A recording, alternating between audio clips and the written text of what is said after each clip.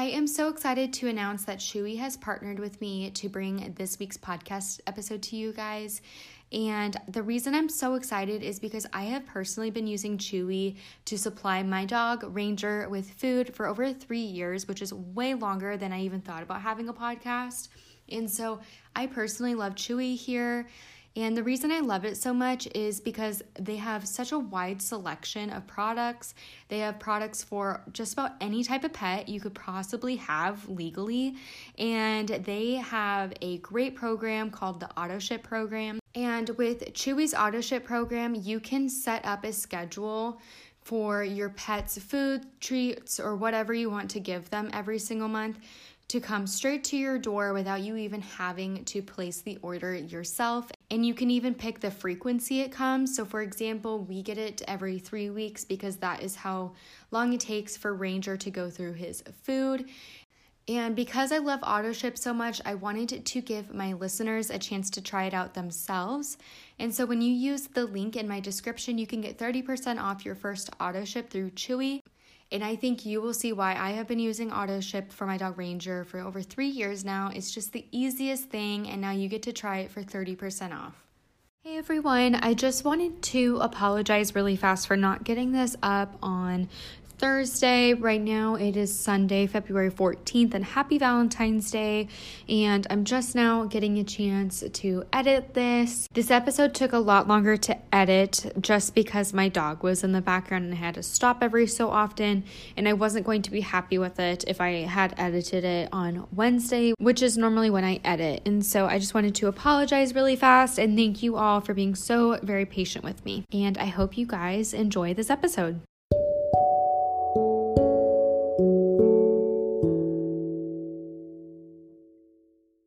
Hi everyone, and thank you so much for tuning in to this episode of the Don't Identify podcast.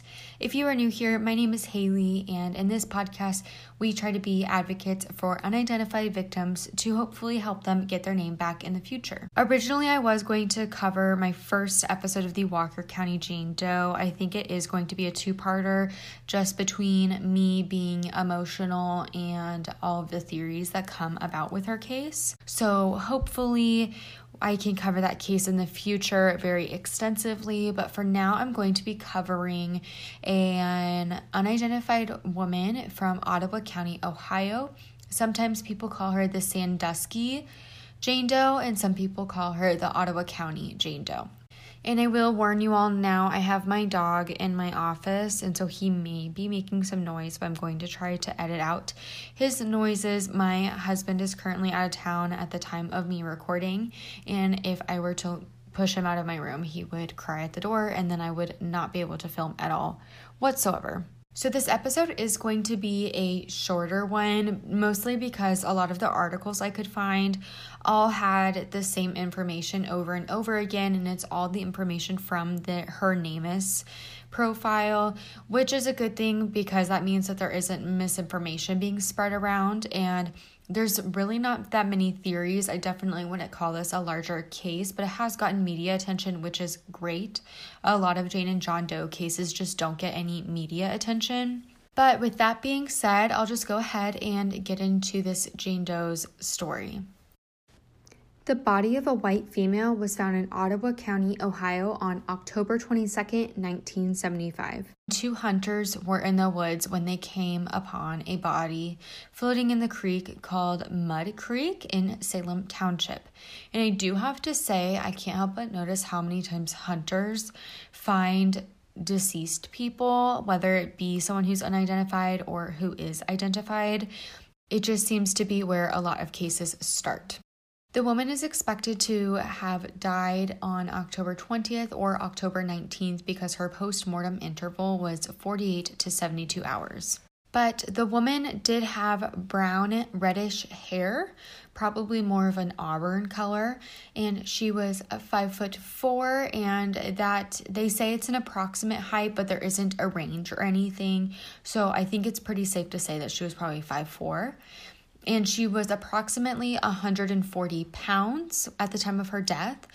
And she had very poor dental work. It kind of seemed like she maybe didn't get the dental attention that she needed. And she also had spaced apart teeth, and so it was obvious that she didn't have any orthodontics work or anything like that. And in 1975, it definitely wasn't as common as it was today to get braces, but it was a thing and it was readily available. Her eye color was brown or hazel eyes. I'm not sure if this is because, she had already been decaying. And I know water can speed up the process of decay. And so I'm really not sure why there is, this difference in what her eye color should be. But she did have darker eyes. Unfortunately, she didn't have any identifying marks on her body, which does make it pretty difficult to identify a Jane or John Doe. She didn't have any tattoos or scars or anything, but they did find that she was a smoker by looking at her lungs. And they also say she had given birth to at least one child and possibly in the year before she died. To me, that sounds like she maybe had some more healing going on after giving birth, which is totally normal. It takes a really long time to heal. And so I'm assuming that's how they know that.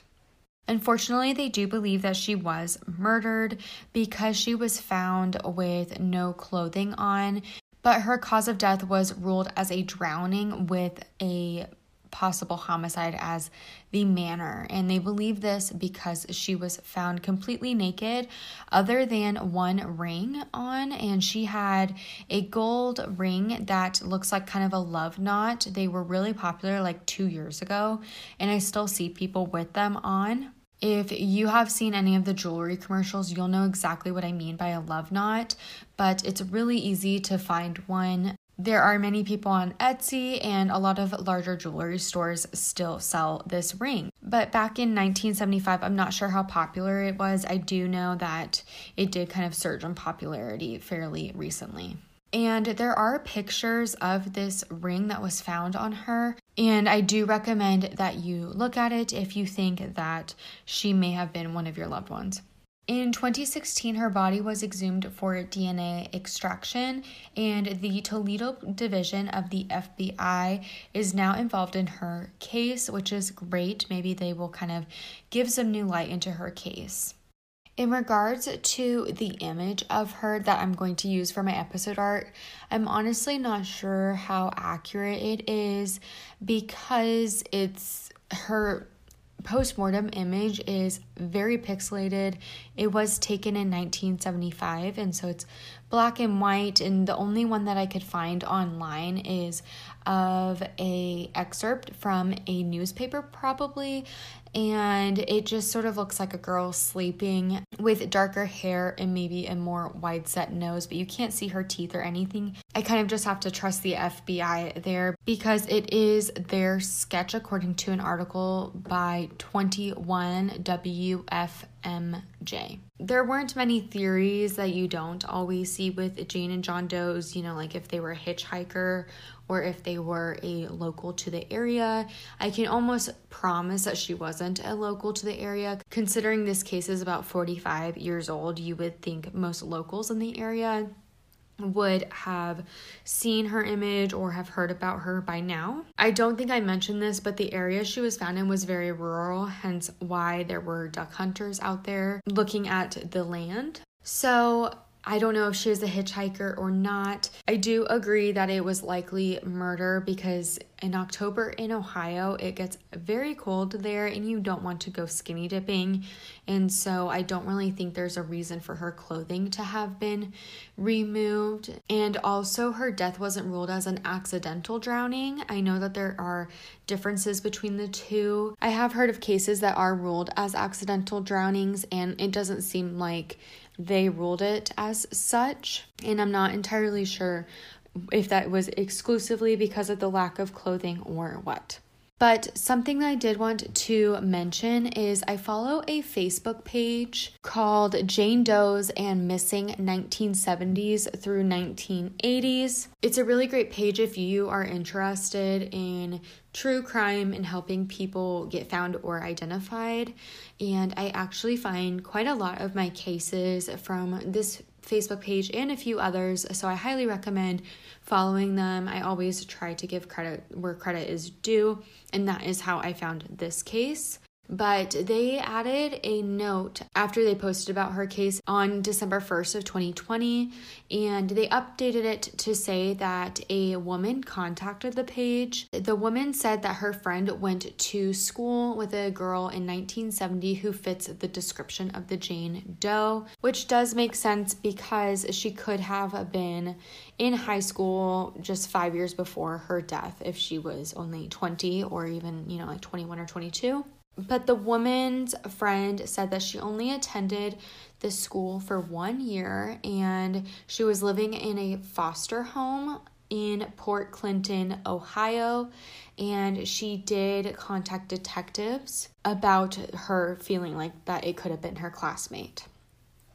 So if you do live in Port Clinton, Ohio specifically, please go ahead and take a look at my episode art and see if you recognize this young woman. Maybe she was your friend or something. With the woman saying that her friend was in a foster home, it does make me think that this lead could potentially be substantial, because I do feel like people who spent a lot of time in foster homes or people who did live in shelters for a long period in their life do have more of a chance of being unidentified if they did live a transient lifestyle where they moved around a lot. And back in 1975, there weren't cell phones or anything where you could check in on someone via text message or social media. And so it just made it a lot more easy to be unidentified. So I'm interested in seeing where that lead takes detectives. I certainly hope that the FBI is looking into the lead. That would be amazing. But if you do have any information about this Jane Doe, please contact the Ottawa Sheriff's Office at 419-734-4404. Or you can contact the Toledo FBI at 419-243-6122. If that lead doesn't take us anywhere, I do hope they will test her DNA because, again, she did have a child very recently before her death. And to me, that is just so sad. I hope, and I'm sure they have, I don't claim to be smarter than a detective, but I hope they looked into maybe some adoptions in the area of newborns since she had given birth. And it seems that no one has been looking for a mother of a child or anything. And so that makes me think that possibly the child was adopted or was in the care of the child's father. Well, that is it for this week's episode. I'm sorry it was a shorter one. I definitely needed to have kind of a short and simple case with minimal theories while I prepare for the Walker County Jane Doe case, because that one is definitely a doozy. And although this is a lesser known case, please do take all of the precautions that I normally request you to do, such as submitting your DNA to GEDmatch, that's GED, and then the word match.com. And also do look at her image to see if she looks familiar to you. Maybe you or your parents or siblings lived around Ottawa County, Ohio, or maybe even Ohio in general in 1975. And if so, please run the image by them really fast and see if they recognize her. Because after all, that is how a lot of Jane and John Doe cases get solved. All right, guys, I will be back next week. I'm not sure if it will be the Walker County Jane Doe case or if it will be a John Doe case. If you have listened to my podcast before, you know I like to kind of flip back and forth between Jane Does and John Does to make sure that I'm covering all cases. So I'm honestly not sure, and I do want to make sure that I cover the Walker County Jane Doe case correctly because she means so much to me. And this sounds crazy, I literally cried today about the Walker County Jane Doe case, and I'm getting choked up about it to this day just because of the way she was treated and how young she was. I'm getting choked up right now about it. So I am going to try to cover it very soon with all of the information that you could possibly need. I would like it to kind of be a really big source for the Walker County Jane Doe case because I have spent so many hours researching her case. And it's really hard to find accurate information and also timely information because a lot of the information is outdated and has been proven to be false.